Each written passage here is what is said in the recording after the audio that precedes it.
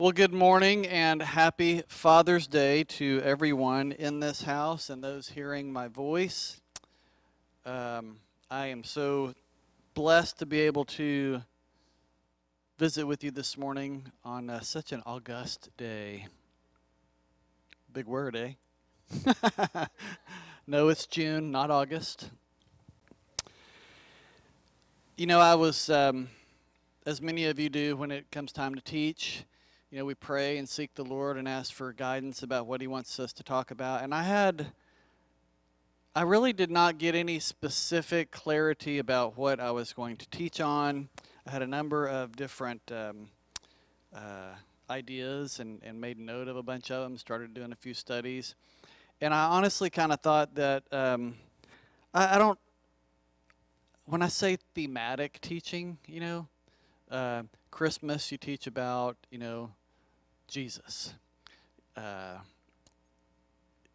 Easter, you teach about He is risen. Father's Day, you teach about fatherhood. And I'm not really big on that. But I really, when I was trying to develop this teaching, the Lord kept bringing me back to Abraham.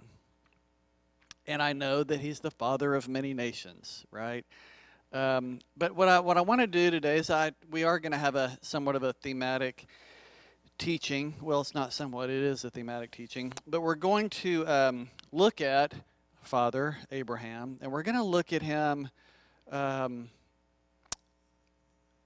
a father of many nations, but also as a man, right? And he was a man, and he had his failings, just like we all do.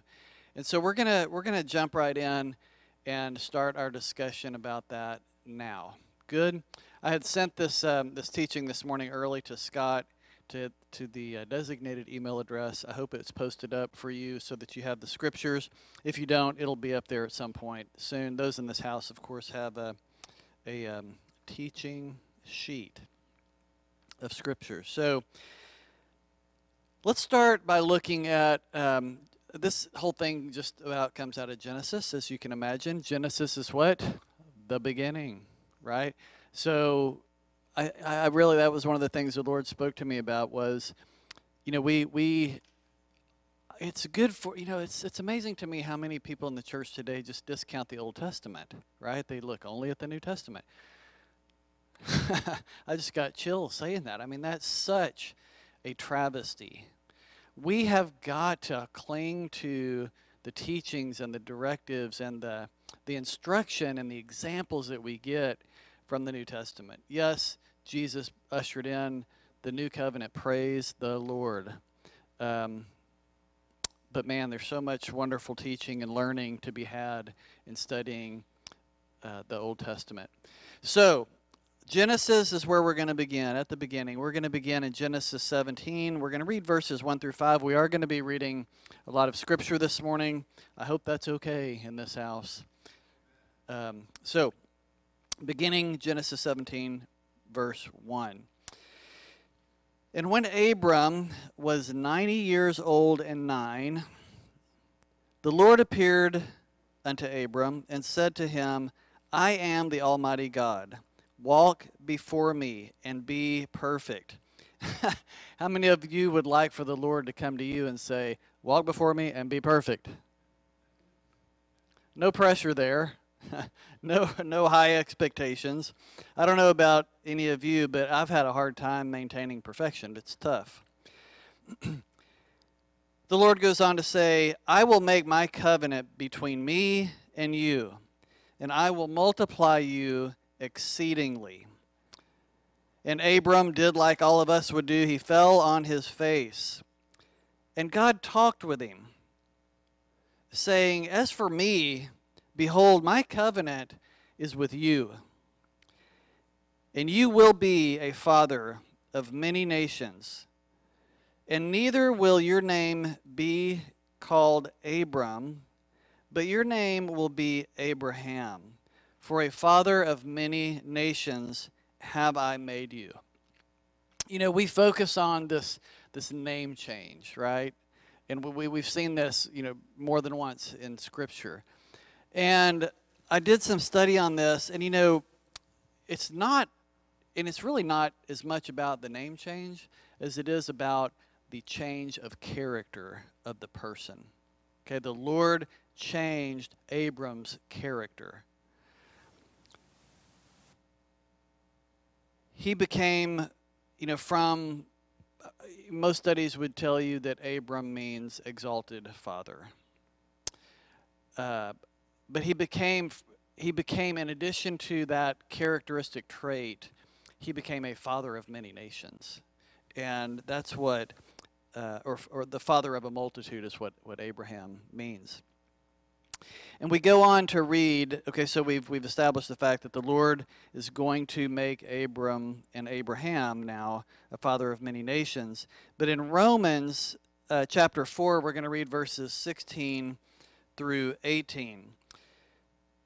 And it says, "Therefore it is of faith that it might be by grace, to the end the promise might be sure to all the seed, not to that only which is of the law, but to that also which is of the faith of Abraham, who is the father of us all. As it is written, I have made thee a father of many nations.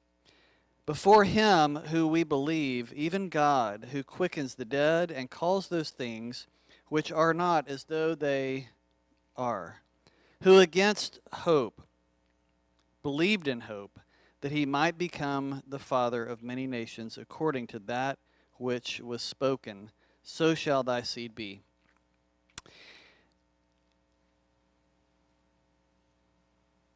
Abram had faith, and that was a strength, a strong character trait that he had. But Abraham was many things, okay? Many things, good and bad. How dare you say that Abraham, the father of us all, was bad? Well, he did have many strengths, and he had very many good characteristics, but he also had a number of weaknesses. The father of all who walked in faith. Did Abraham walk in faith? Absolutely, he walked in faith. But you know what else, Dennis? He also walked in fear sometimes. Does anybody else try to walk every day in faith, but sometimes fear enters in, and we do things as a result of that fear? And there's consequences that come as a result of acting out in fear, right? I've often said, fear not is the most repeated command in the Bible, and there's a reason for it, because the consequences of having that fear and the actions that you might take, they can be lasting, okay?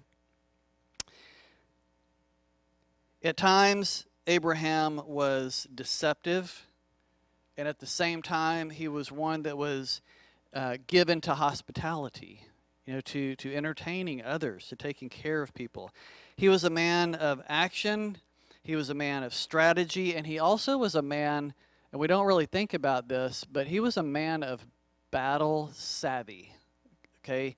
He was tactical, a tactical thinker. He was also a man of perseverance in prayer. And as fathers in this house, and I mean fathers to our children, yes, but also fathers to others. Okay, there's this upswelling of young people in the land today, those Elishas. And like Elijah, like Abraham, we also are going to be called upon, are being called upon, and pressed into the service of these young people in terms of being spiritual fathers, right? So we need to look here at Abraham and remember that one of his super strong characteristics was his perseverance in prayer. But what I remember most about Abraham when I think of him is the scripture that says he was a friend of God. Think about that. I mean, oh, that it might be said of me when I'm being remembered after I'm turned back into dirt, that I was a friend of God, right? I mean, what a high compliment, what a high praise, what a worthy aspiration for us as fathers to seek and that's to be a friend of God. Amen? So I do think that on this Father's Day, it would be good for us to examine this man's life, the man who was known as a father of many nations. I think that it's fair to say that most of us would acknowledge that Abraham was blessed of God. We know that Abraham worshiped God. We know that he had faith in God and that he was obedient to the directives of God. We also know from our study that Abraham was a prophet and he was an intercessor. And of course, he was a friend of God. But you know, whenever I look at these, we'll call them giants of the Old Testament, right? Moses, Abraham, Noah, Job. I mean, these people that are, bigger than life. It's also very comforting, I have to say, for us to see that these patriarchs were also men, just like we're men, Dennis. We put them on this pedestal like, they're just. I mean, some people, it seems, almost worship them versus worshiping God the Father. They were men. They had their failings. I mean, we read about King David and Solomon and Abraham, and I mean, they were just men. And I think what I like about that is it gives us all hope, Dennis. Praise the Lord. Abraham, as I mentioned before, had his weaknesses. And I don't want to focus on the weaknesses, but we do want to look at them, to learn from them, and to get some instruction and guidance. So I want to start in Genesis chapter 16, and I want to read verses 1 through 4. You notice also that Sarah had her name changed, right? Sarai, I guess, is how you pronounced it back then before it became Sarah. Abraham's wife, she was barren and bore him no children. But she had a handmaiden, an Egyptian, whose name was Hagar. And Sarah said unto Abram, Look, the Lord has kept me from bearing children. He has restrained me from bearing. So I pray thee, go in unto my maid, and it may be that I may obtain children by her. And Abram hearkened to the voice of Sarah. Kind of like Adam hearkened to the voice of Eve.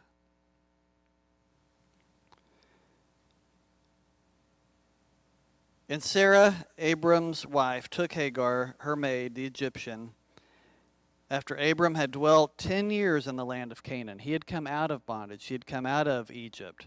He was 10 years in the land of Canaan. But here his wife brings an Egyptian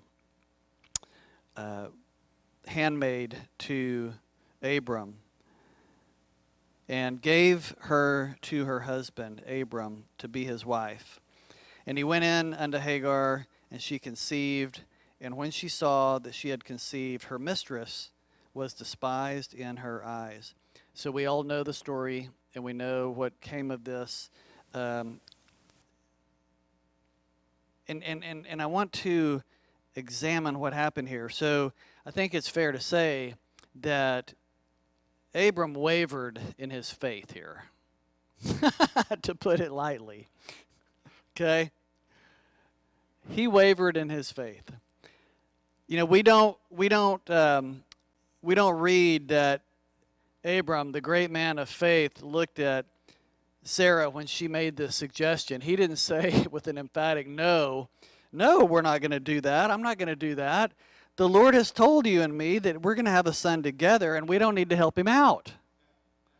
We don't read that, do we? That is not what happened. And as a result, we all know that he fathered Ishmael, who the Bible says was a wild man. Every man was against him, and he was against every man. And to this day, humanity suffers as a result of Abram's decision to act on his own plan, or on the plan of him and his wife that they came up together. Certainly it was a plan that was outside of the will of God and outside of what God told him was going to happen. Monica, do you ever try to help God out? You do? I think we all do, it's fair to say. That's very hazardous. And it's human nature, but we do not need to help God. We need him to help us. Praise the Lord. Let's look next at Genesis chapter 12. I'm going to read verses 10 through 20. So there was a famine in the land, and Abram went down into Egypt to sojourn there, for the famine was grievous in the land. And it came to pass that when he came near unto Egypt, that he said unto Sarai his wife, Behold, you are a good-looking woman. That's what he said. You are fair to look upon. And it may come to pass that when we get down into Egypt, that these Egyptians are going to see you, and they're going to say, wow, she's good looking. This is his wife. Let's kill him, and they'll save you alive. And so Abram says to Sarai, he says, I pray thee, say that you're my sister, that it may be well with me for your sake, and that my soul might live because of thee. So it came to pass that when Abram was come into Egypt, the Egyptians, just like he suspected, they looked at Sarah, and they found that she was very fair. The princes also of Pharaoh saw her and commended her before Pharaoh. And as a result, the woman was taken into Pharaoh's house. Just like Abram knew would happen. And he entreated or treated Abram well for her sake. And he had sheep, and he had oxen, and he had asses. He had men servants, maid servants, she-asses, camels. He had a lot of stuff. But the Lord plagued Pharaoh and his house with great plagues because of Sarai, Abram's wife. And so Pharaoh calls to Abram, and he says, What have you done to me? Why did you not tell me that she was your wife? Why did you tell me that she was your sister? I mean, I might have taken her to me to be my wife. And he brings Sarai out, and he says, Behold, here's your wife. Take her and get the heck out. And Pharaoh commanded his men concerning Abram, and they sent him away and his wife and all that he had. So in this we see another of Abram's character flaws. Okay? Abram was deceptive. Abram misrepresented his wife, Sarai, and held her out to be his sister. Why do you think he would have done such a thing? It's easy for us to see he had lack of faith in God's protection and covering over him. He feared that the Egyptians would kill him, and he did not manifest that faith that we know him for in this situation. And you know what? It didn't only happen here, but we also see that it happens again when he's now known as Abraham, not Abram. In Genesis verse 20, verses 1 through 11. It says, And Abraham journeyed from thence toward the south country. He dwelt between Kadesh and Shur, and he sojourned in Gerar. And Abram said, again, to Sarah now, not Sarai, but to Sarah, his wife, she's my sister. And Abimelech, king of Gerar, sent, and he took Sarah. But God, this time God came to Abimelech in a dream at night, and he said, Look, you're a dead man. This woman that you have taken, she is a man's wife. But Abimelech had not come near her, and he said, Lord, would you slay a righteous nation? Did he not tell me that she was his sister? And even she, did she not say that he's my brother? In the integrity of my heart and in innocence of my hands, I have done this. So God says to him in a dream, yes, I know that you did this in the integrity of your heart, and because of that I also withheld you from sinning against me. Therefore suffered I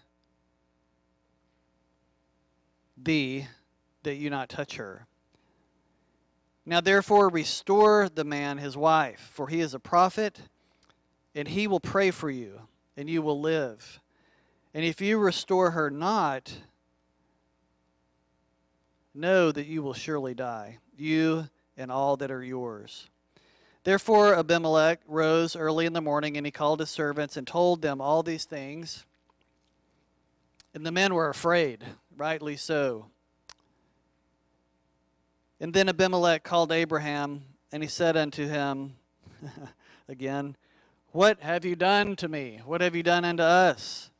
What have I done to offend you, that you have brought on me and on my kingdom so great a sin? Thou hast done deeds unto me that ought not be done. And Abimelech said unto Abraham, what sawest thou that thou hast done this thing? And Abraham said, because I thought surely the fear of God is not in this place, and that you and your people would kill me for my wife's sake, and I lacked faith, basically is what he's saying. So, as all of us in this house know, all of us fathers, being a father and fatherhood is one of the most blessed things that we can be and that we can do, one of the highest callings that we have. But man, it comes with challenges, right? And how we handle ourselves in those times of difficulty, in those times of challenge, whether we have faith or don't have faith, whether we act in a deceptive manner or a forthright manner. These things are critically important, obviously. And I just think it's comforting for us, fathers and men in this house, to see that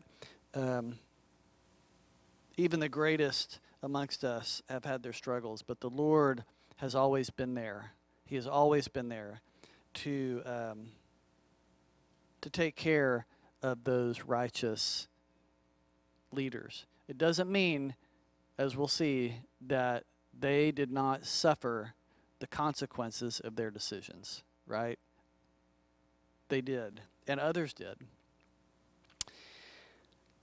So I want to talk on a little more positive note now about Abraham being a man of action, being a savvy strategist in battle. And let's read Genesis 14, and we're going to read verses 13 to 24. So there had been a battle going on, and an individual had escaped from this battle, and he came to Abram the Hebrew, who was dwelling in the plain of Mamre. This Amorite, a brother of Eshcol and a brother of Aner, these were confederate with Abraham. So they stood with Abram. They stood with Abram and with his clan, and they told Abram about this battle and the fact that his brother and a number of his clan, we'll say, had been hauled off and stolen. And when Abram heard that his brother was taken captive, he armed his trained servants, born in his own house, 318 of them, and they pursued these marauders, if you will, unto Dan. Then he divided himself against them, he and his servants, by night, and he smote them. And he pursued them unto Hobah, which is on the left hand of Damascus.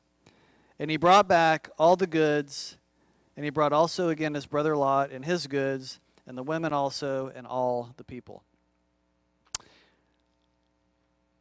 It's interesting to me because, how many times when we act out of desperation or fear, or we act in a deceptive manner or a forthright manner, or anger do we take the most direct route to the end result that we want?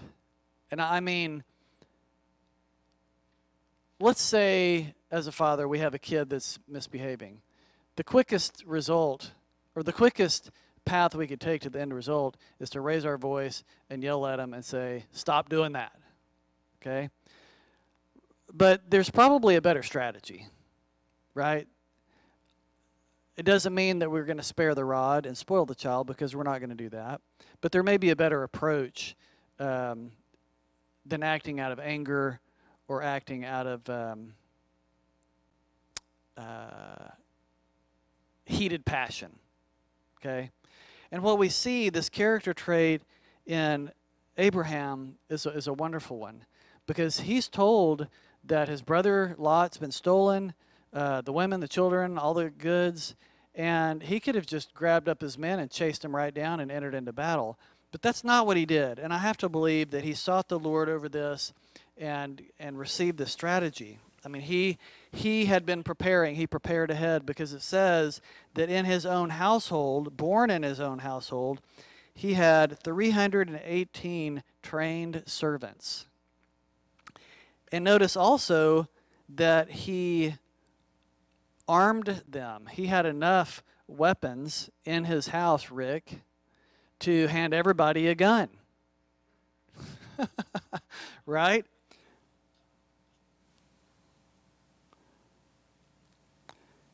He also, as he chased them, he didn't just take all of these 318 in one big clump and chase down the enemy. He divided up.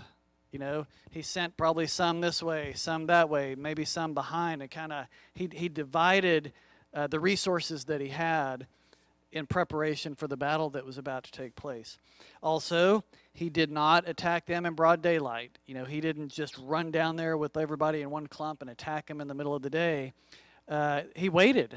He waited until the time was right, and they were least expecting a battle to ensue, right? He attacked them at nighttime.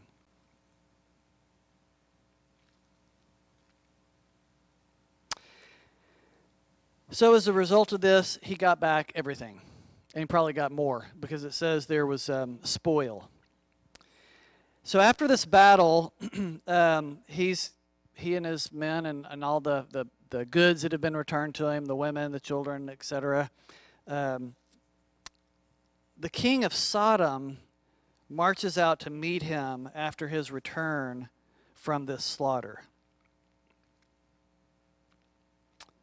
This king of Solomon and the kings that were with him at this valley of Shaveh, which is in the king's dale. And then it says, and Melchizedek, king of Salem, and I want you to notice there's two kings here. There's the king of Sodom, and there's the king of Salem, Melchizedek, okay? Melchizedek brought forth bread and wine, and he was also the priest of the Most High God. And he blessed him. He blessed Abram. And he said, Blessed be Abram of the Most High God, possessor of heaven and earth. And blessed be the Most High God, which has delivered thine enemies into thine hand. After this, and pastors taught on this, we've had a lot of study about this, but after this, what does Abram do? It says, and he gave him tithes of all. Okay? You know, I don't think Abram had sat in church and listened to messages about tithing. Okay? It was a character trait that was initiated and instilled in him from the beginning. And we see that throughout the scripture. That was his character. Okay? He knew that Melchizedek was the high priest. Okay? We don't see him giving these gifts to the king of Sodom, do we? No. He gave him tithes of all. Then the king of Sodom comes on the scene, and it says, and the king of Sodom said unto Abram, Give me the persons, and take the goods unto thyself. And Abram says to the king of Sodom, and this is pretty critical. We're going to talk a little bit about this. So Abram says to the king of Sodom, I have lifted up my hands to the Lord, to the Most High God, the possessor of heaven and earth, that I will not take from you a thread, not even a shoe latchet. The only thing that I'm going to take is that is mine. I will take nothing that is yours. Lest you should say, I have made Abram rich. Save only that which the young men have eaten, and the portion that belongs to the men that went with me, Aner, Eshcol, and Mamre. Let them take their portion. What I want you to see here is, you know the term healthy skepticism? We've heard that before, healthy skepticism. Abram had a full dose of healthy skepticism, okay? And we see that here with the king of Sodom. Now, that may be because, Lot chose to go to Sodom, and Abram went elsewhere into the plains that the Lord had given him, and he got to witness what was going on in Sodom and Lot, and I'm sure they had some commune about what all was going there. But he had a healthy dose of skepticism regarding the king of Sodom. I also want you to see that he tells him, I have lifted up my hands to God, the Most High God, the possessor of everything, the possessor of heaven, the possessor of earth. And Abram was very concerned about maintaining his independence. And, there's a fine line between independence, and doing everything in our own strength. And that's, I understand that. And I'm not talking about rugged individualism. I don't need anybody else to help me. But what we're talking about here is maintaining our independence and thereby emphatically showing, demonstrating, and stating our dependence on God. In God alone, and not in any man. Okay?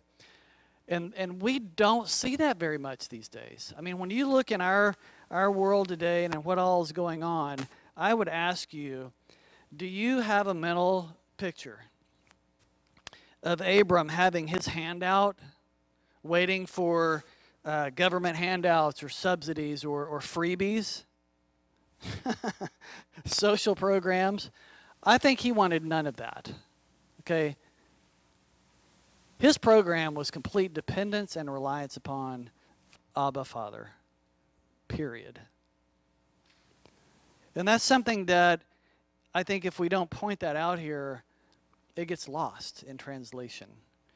And for us as fathers on this Father's Day,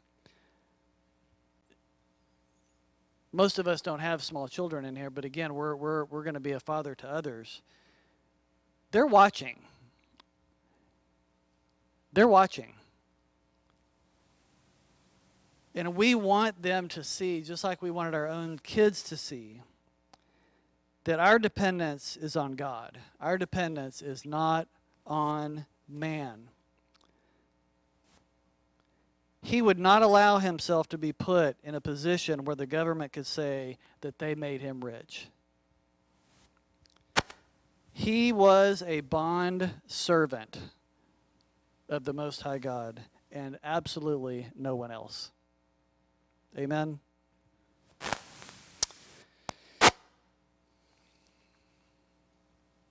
Whenever I think about hospitality, I have to say, Sandra Carter pops into my head. Sandra and Barry. Barry over there filling up the tea pitchers and, just helping her getting everything ready. I mean, when I think about hospitality towards others, I always think about Sandra. So, Sandra, if you're listening, that is the absolute truth. But let's look at Abraham, the father of many nations, and let's read in Genesis 18, verse 20 to 33 about hospitality. He was hospitable to strangers, okay? So beginning chapter 18, verse 20, the Lord appeared unto him in the plains of Mamre, and he sat in the tent door in the heat of the day. There wasn't much else to do back then. But he lifted up his eyes, and he looked, and behold, lo, 3 men stood by him. And when he saw them, he ran to meet them from the tent door, and he bowed himself to the ground.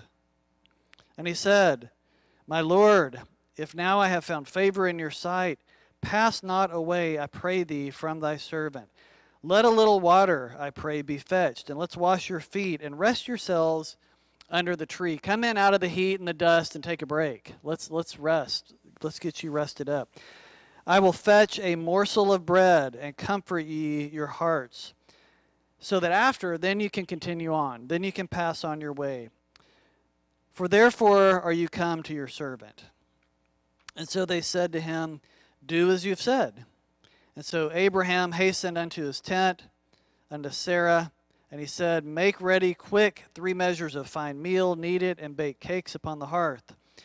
And then Abraham ran to the herd, and he fetched out a nice, tender, juicy calf, a good one, and he gave it to the young man, and he hastened to dress it. And then Abraham took butter and milk and the calf which had been dressed, cooked, roasted, and he set it before them, and he stood by them under the tree, and they did eat. What a contrast to how our society treats strangers today.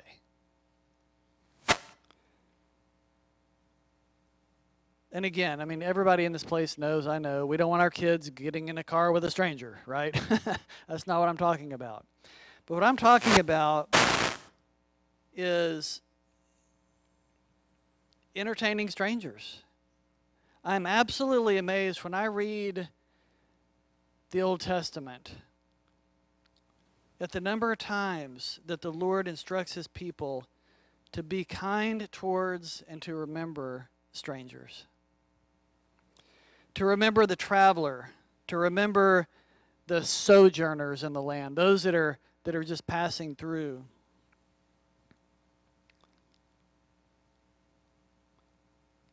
You know, that's because God's children, the Israelites, were strangers in a land for a number of years, right?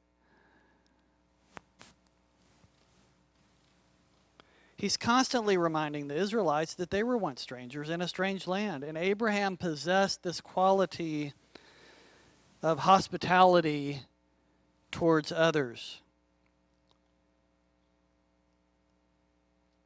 You know, how do we feel about strangers? You know, how do we feel about, you know, I mean, I'm guilty of this. You know, you see people driving in your city with the license plate from New York.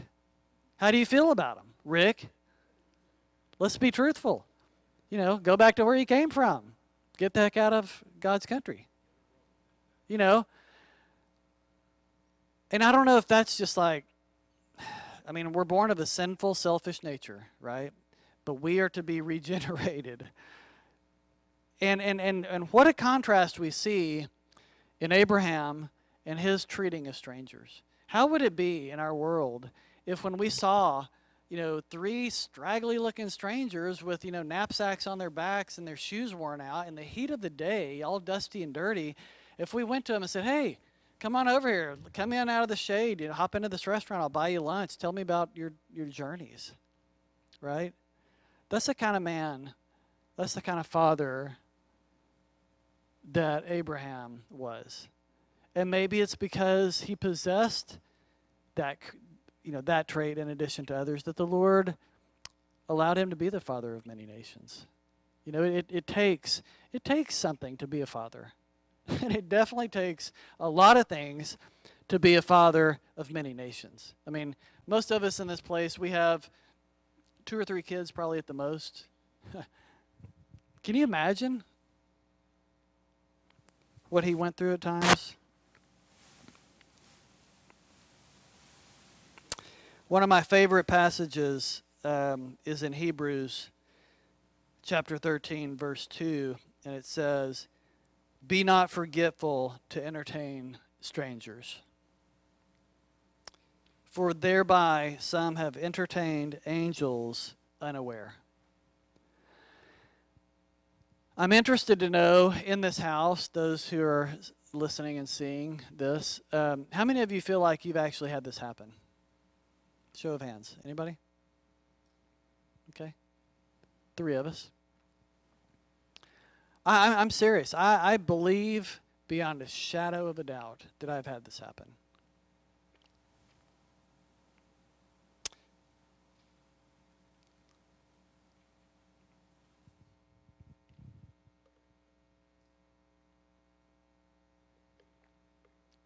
One time, I was at my office, and I'm in downtown Dallas, and there's across the street from me, there's a DART train station. And on this little corner, there's a Subway sandwich shop, and then there's like a 7-Eleven up the road. And I had run across the street to get a sandwich from Subway to bring back to eat at my office.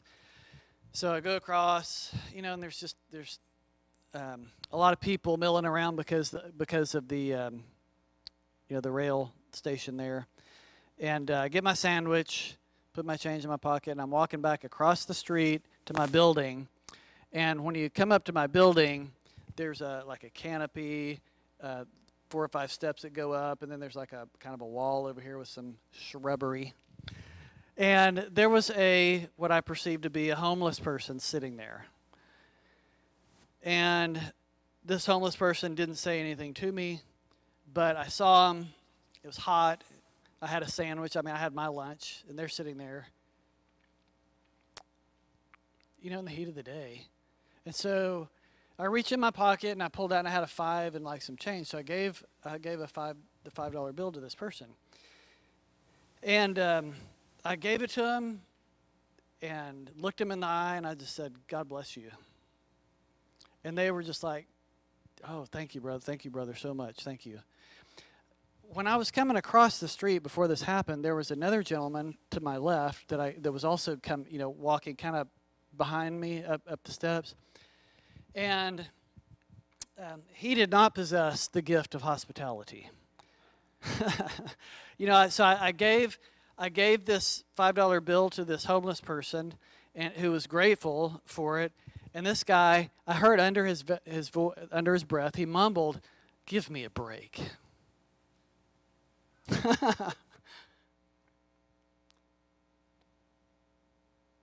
That's the world we live in. Okay? Abraham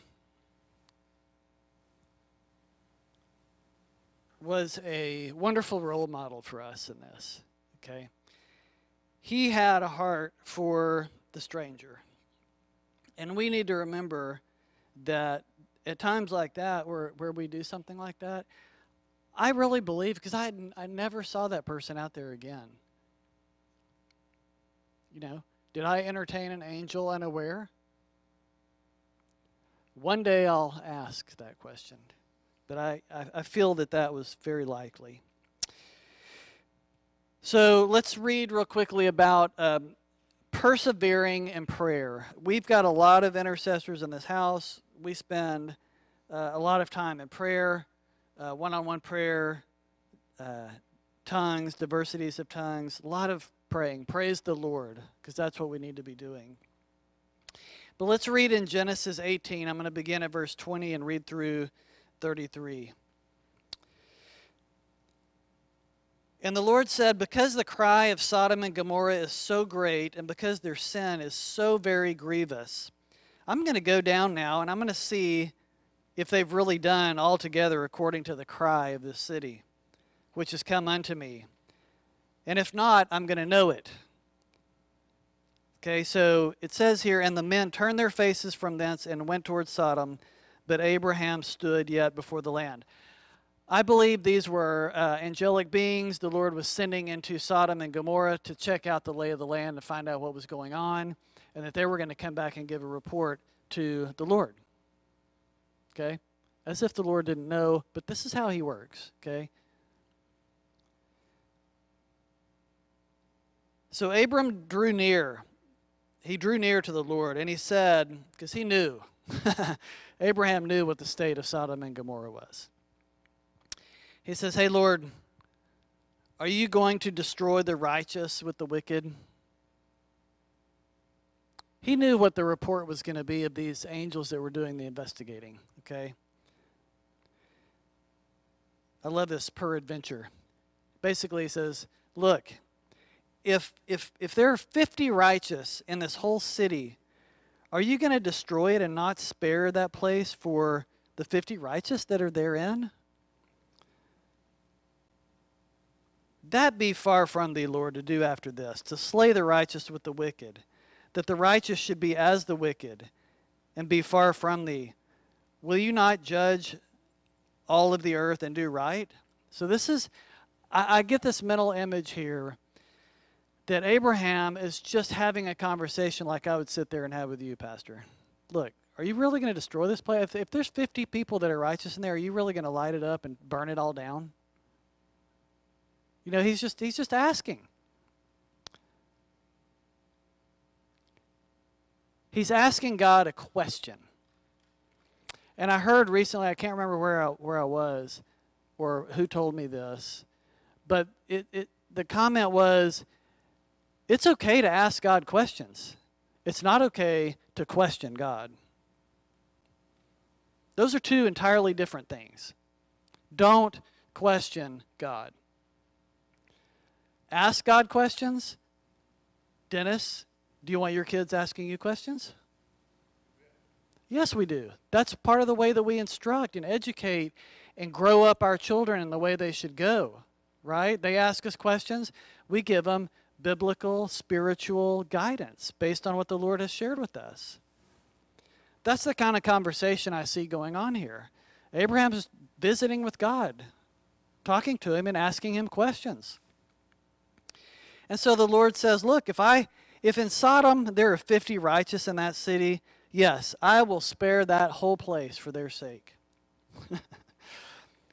Abraham goes on and he answers and says, well, you know, I've taken it upon me to talk to you this way, so let's keep going. And I am but dust and ashes. You know, he acknowledges that he is no more than dirt. But look, if there are, I love how he said, if there lack 5 of the 50, basically, if there are 45, are you going to destroy it for 45? And the Lord says, look, if I find 45 there, I'm not going to destroy it. Abraham, persistent in prayer, speaks to him again, and he says, okay, well, how about if there's 40? And the Lord says, nope, I will not do it if there's 40. I will not destroy it. Okay, look, Lord, don't be angry with me for being so persistent. But look, how about if there's 30? Will you destroy it if there's 30? The Lord in his patience, he never rebukes Abraham for being so persistent. I think the Lord loves it. He never rebukes him. He says, nope, I won't do it. I will not destroy it if there's 30 people there. And he says, look, again, I've taken it upon myself to speak to you this way, Lord. How about 20? He's just whittling it down. How about 20? And the Lord says, nope, I will not destroy it, not even if there's 20. Lord, don't be angry with me. I'm going to speak this but once. What if there's 10? What if the angels come back and say there's 10 righteous? And he says, I'll not destroy it for 10's sake. And the Lord went his way as soon as he had left off communing with Abraham. And Abraham also returned unto his place. It says the Lord went his way. I think the Lord turned around and went his way with a big smile on his face after having had this discussion, like almost with a little child, right?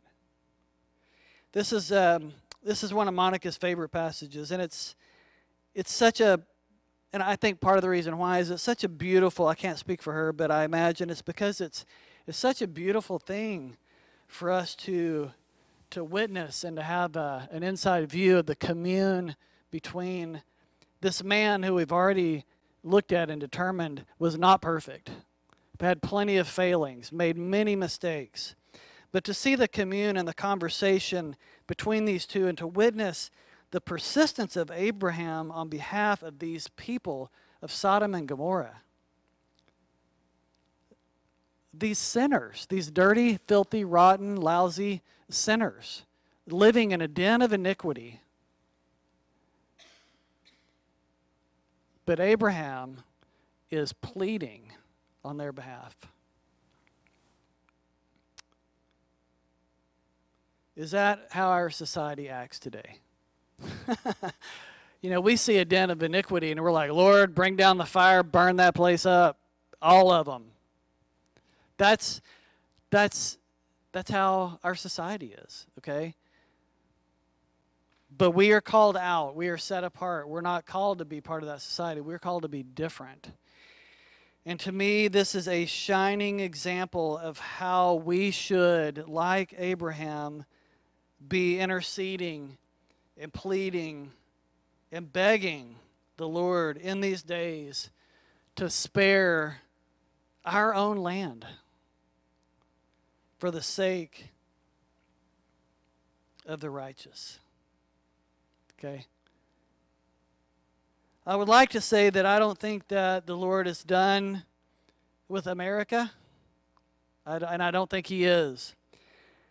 But I also don't honestly know how much hope there is for our nation. But what I do know is there's hope in Christ. And I think rather than being so worried about the state of our nation,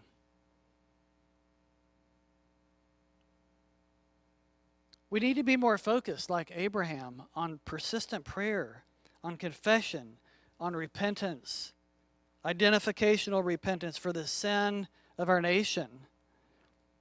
Be prayerful, persistent, prayerfully interceding and asking the Lord to bring repentance and that end-time harvest as a result thereof. We talk a lot about patriotism. Fran, are you a patriot? Yeah. Everybody in this house is a patriot, okay? I'm a patriot. But you know what? In this season, so many have turned to patriotism when they should have been turning to prayer. Okay? Yes, we should be patriotic. Yes, we should be patriots. But before that, we should be persistently prayerful. Amen? So, what are a few additional lessons that we can take away from the Father of many nations, the Father of all who walk in faith? Well, one thing I think we can take away is that in the very beginning, again, in the book of Genesis, which means the beginning, we need to be willing to leave our comfort zone and follow God. Genesis chapter 12, verses 1 through 3, it says, "Now the Lord said unto Abram, Get thee out of thy country, and from thy kindred, from thy father's house, and go unto a land that I will show you." That's future tense. He didn't have it on a map saying, here's where you're going. Abram had to leave not knowing where the Lord was going to take him. That would not set well with virtually anybody. Okay, we all want to know.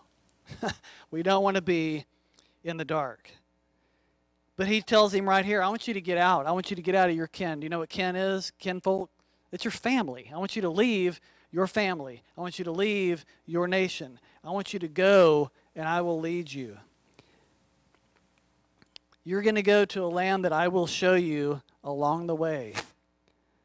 And he says, "And I will make of thee a great nation, and I will bless thee, and I will make your name great. And you will be a blessing. And I will bless them that bless you, and I will curse them that curse you. And in you all the families of the earth will be blessed. Wow. Can you imagine hearing that from the Lord? What an astounding blessing. But you know what? Another thing we can take away from Abraham is obedience. He was obedient. And because of this one man's obedience, the world was forever changed. We just read Genesis 12, verses 1 through 3. Verse 4 says, well, it doesn't say that Abraham started deliberating with God. Do I really have to leave my family? Can you tell me where we're going before we start? What does it say? Genesis 12:4. It says, so Abram departed as the Lord had spoken unto him. No questions asked. He departed. And not only him, but his brother Lot went with him. And Abram was 75 years old when he departed out of Haran. Genesis 22, 1-3. And it came to pass after these things that God did tempt Abraham, and he said unto him, hey, Abraham, I want you to take your son, your only son that you have waited for and prayed for and messed up over, the one you finally got. I want you to take your only son Isaac, who you love, and I want you to take him up into the land of Moriah. And you know what I want you to do? I want you to lay him on an altar, and I want you to sacrifice him as a burnt offering upon the mountain that I'm going to show you. We do not read that Abraham started pleading and begging and arguing with God. The next verse we read says, and Abraham rose up early in the morning and saddled his ass and took his 2 young men with him and Isaac his son, and he split the wood for the burnt offering, and he rose up and he went to the place that God told him about. I would like to say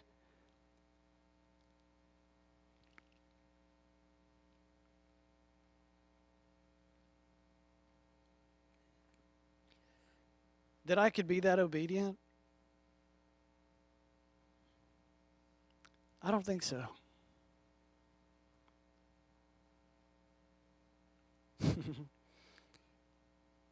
Maybe I would be stronger than I imagined, but wow. No arguing. He gets up and goes.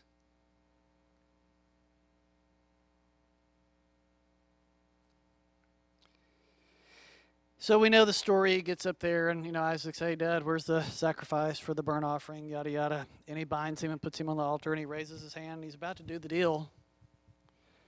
Verse 15 says, and the angel of the Lord called unto Abraham out of heaven the second time after he had stopped him and provided the sacrifice for him. And he says, by myself I have sworn, says the Lord, for because you have done this thing, and you've not withheld your son, your only son, that in blessing I will bless you, and in multiplying I will multiply your seed as the stars of the heaven, and as the sand which is upon the seashore. And thy seed shall possess the gate of his enemies, and in your seed shall all the nations of the earth be blessed, because you have obeyed my voice.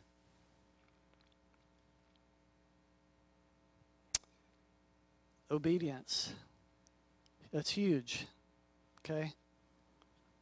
We're not going to know why. We're not going to know the answers to everything. Okay? That's not the way God rolls. He's testing our faith. If we can't move forward until we know the whole plan, we're going to start growing mold. Okay? You ever heard that saying that mold does not gather on a rolling rock? Okay? Doesn't happen. We've got to be obedient. We've got to be people of action. What the Lord calls us to do, we have to do it. It's a great lesson for us fathers this day. Another thing that we see here is that, and it's demonstrated in this relationship that we had the privilege of looking into, that God is love, right? God is love. He does not rule over us with an iron fist. He's not standing up there waiting to whack us when we make a mistake. And we see this in Abraham's life. I mean, we already saw, he made some big mistakes, right? Mistakes that have caused problems in his marriage, problems in his family, problems in his relationships. And even as we said earlier, problems in the world today. I mean, all the conflict that we witness today in the Middle East, it's all a result of that bad decision. Yet even in his failures and his weaknesses, God looked out for him. God did not go back on his promises. Okay, oh, you don't have faith, Nancy? Forget what I told you. That's not how he works. Instead, he offered forgiveness and restoration. Forgiveness and restoration. Those of us in this house, those of us hearing this message, if you're a father to children, if you're a father to young people, forgiveness and restoration is huge.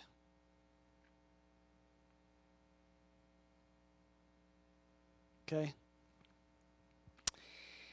We also see that we should not be selfish. We are born of a sinful, selfish nature, but we should not be selfish.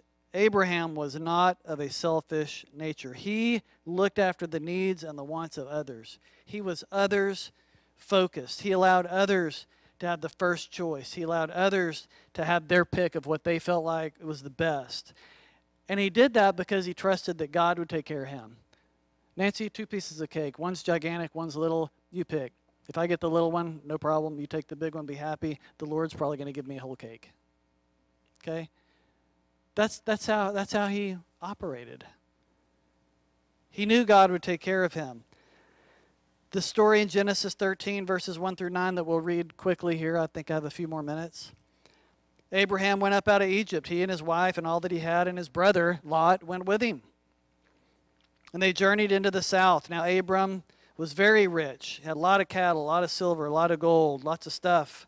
He went on his journey from the south, even to Bethel, unto the place where his tent had been at the beginning, between Bethel and Hai, unto the place of the altar, which he had made there at the first. And there Abram called on the name of the Lord.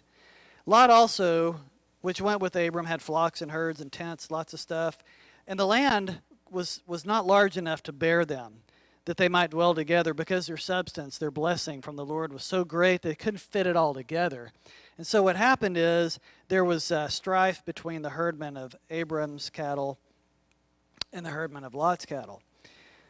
And the Canaanite, the Perizzite that dwelled in the land, there was all this strife and conflict. And so Abram said to Lot, look, let there not be strife amongst us. Okay? I'm not going to argue with you over the piece of cake. I don't want your herdmen arguing with my herdmen. I want peace. The whole land is before us, right? God owns everything. It's all before us. And so he says to Lot, separate yourself, I pray thee, from me. If you go to the left, I'll go to the right. If you go to the right, I'll go to the left. You pick. He did not really care, right? How refreshing would that approach be today? The day that we live in, everybody's looking out for themselves, right? I mean, everybody wants the best parking spot. Everybody wants the fastest lane, and they'll change 10 times to make sure they're in it. They want the biggest piece of cake. It's their way or the highway, right? That's how it is. How did this approach work for Lot? How did it turn out? Not very well. Verse 11 of Genesis chapter 13. So what did Lot do? No, Abram, you look, brother. You're my brother. You pick. No. Lot looks out on the plain of the Jordan. And he looks to the east and he sees how beautiful it is. And he separates himself and he chooses to go there. So Lot journeys east. They separated from one another, and Abram dwelt in the land of Canaan, and Lot dwelt in the cities of the plain, and pitched his tent in Sodom. But the men of Sodom were wicked and sinners before the Lord exceedingly. Separately, over on the plain, the Lord says to Abram, after Lot was separated from him, lift up your eyes, just look around you. Look from the place where you are northward, southward, eastward, westward. All this land which you see, I'm giving it to you and to your seed forever. I'll make your seed like the dust of the earth, if a man can even number the dust of the earth. So shall your seed be numbered. I want you to get up, and I want you to take your sandals off, and I want you to walk through the land, the breadth of it, the height of it, all of it, because I'm going to give it all to you. So Abram moved his tent, and he came and dwelt in the plain of Mamre, which is in Hebron. And he built an altar there unto the Lord. Do you think Lot built an altar unto the Lord when he hit Sodom? Probably not. Lot was looking out for himself, and he ended up making the wrong choice. He and his family were surrounded with bad influence. They were surrounded with wickedness and sin to the extreme. This daily exposure to sin and to sinful temptations negatively impacts Lot's family. His wife gets turned into a pillar of salt. He lost kids. It was disastrous for him. And you know, oftentimes when we choose what we think is the best without any thought towards what God thinks is the best, or any consultation, or any prayerful consideration, we miss out. Not only do we find ourselves in a bad spot, but we miss out on the good that the Lord had prepared for us. Amen? I think another lesson we learn is that we should be givers of our tithes and our offerings like we saw with Melchizedek. We also need to build altars unto the Lord. When you think about building an altar unto the Lord, what do you think about? In my mind, when I think about building an altar, it's this big thing made out of rock and stone that a big old bull can fit on top of. It's got a trench built around it. It's huge, right? It would take days or weeks or months to build. That's in my mind when I think about an altar. That's what I think of.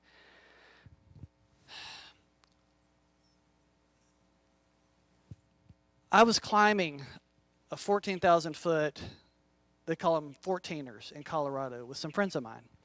And once you get up to a certain level, it's called above tree line. There are no trees. The air is thin, it's cold, it gets windy.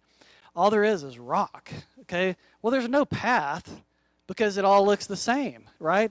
It's all rock.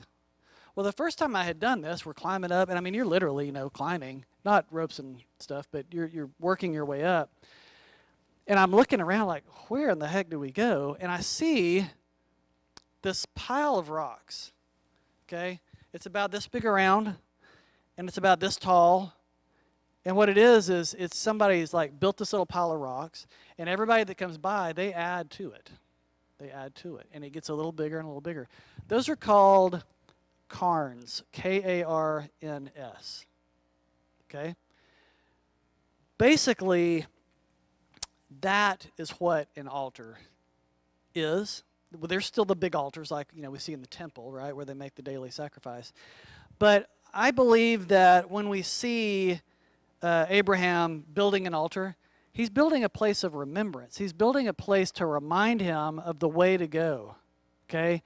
So when you're up there above tree line at however many thousand feet that is, you see these cairns, okay? So you go to this one, and you're there. And maybe your view was blocked, but now that you're there, you look around, you see another one. You walk over to that one, okay? If they weren't there, you'd be lost.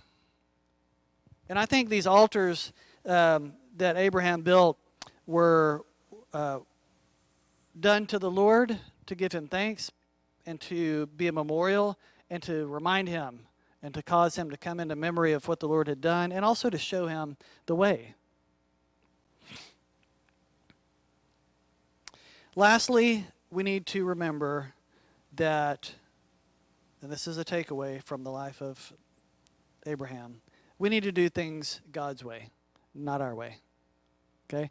If God says, I'm going to give you a son, wait. Don't find your Hagar. Okay? Even if your wife says to do it, don't do it. The result of Abraham's sin and lack of faith regarding Hagar and the resulting Ishmael, like I said, are felt today. The bottom line is, we don't need a better plan. There is no better plan than the Word of God. There is no better plan than what the Word tells us is going to happen and how it's going to play out. What's in the Bible is all we need, and what we need to do is obey. To obey is better than sacrifice. Obey and pray. Obey and persistently pray. Amen? So that is my teaching for today on the Father of many nations, the Father of all who walk in faith. And I hope that all of us in this house who are fathers, spiritual fathers or literal fathers to young children, have learned something today. Character traits that we can employ that will accomplish the will and the work of the Lord in our lives. Amen? The end.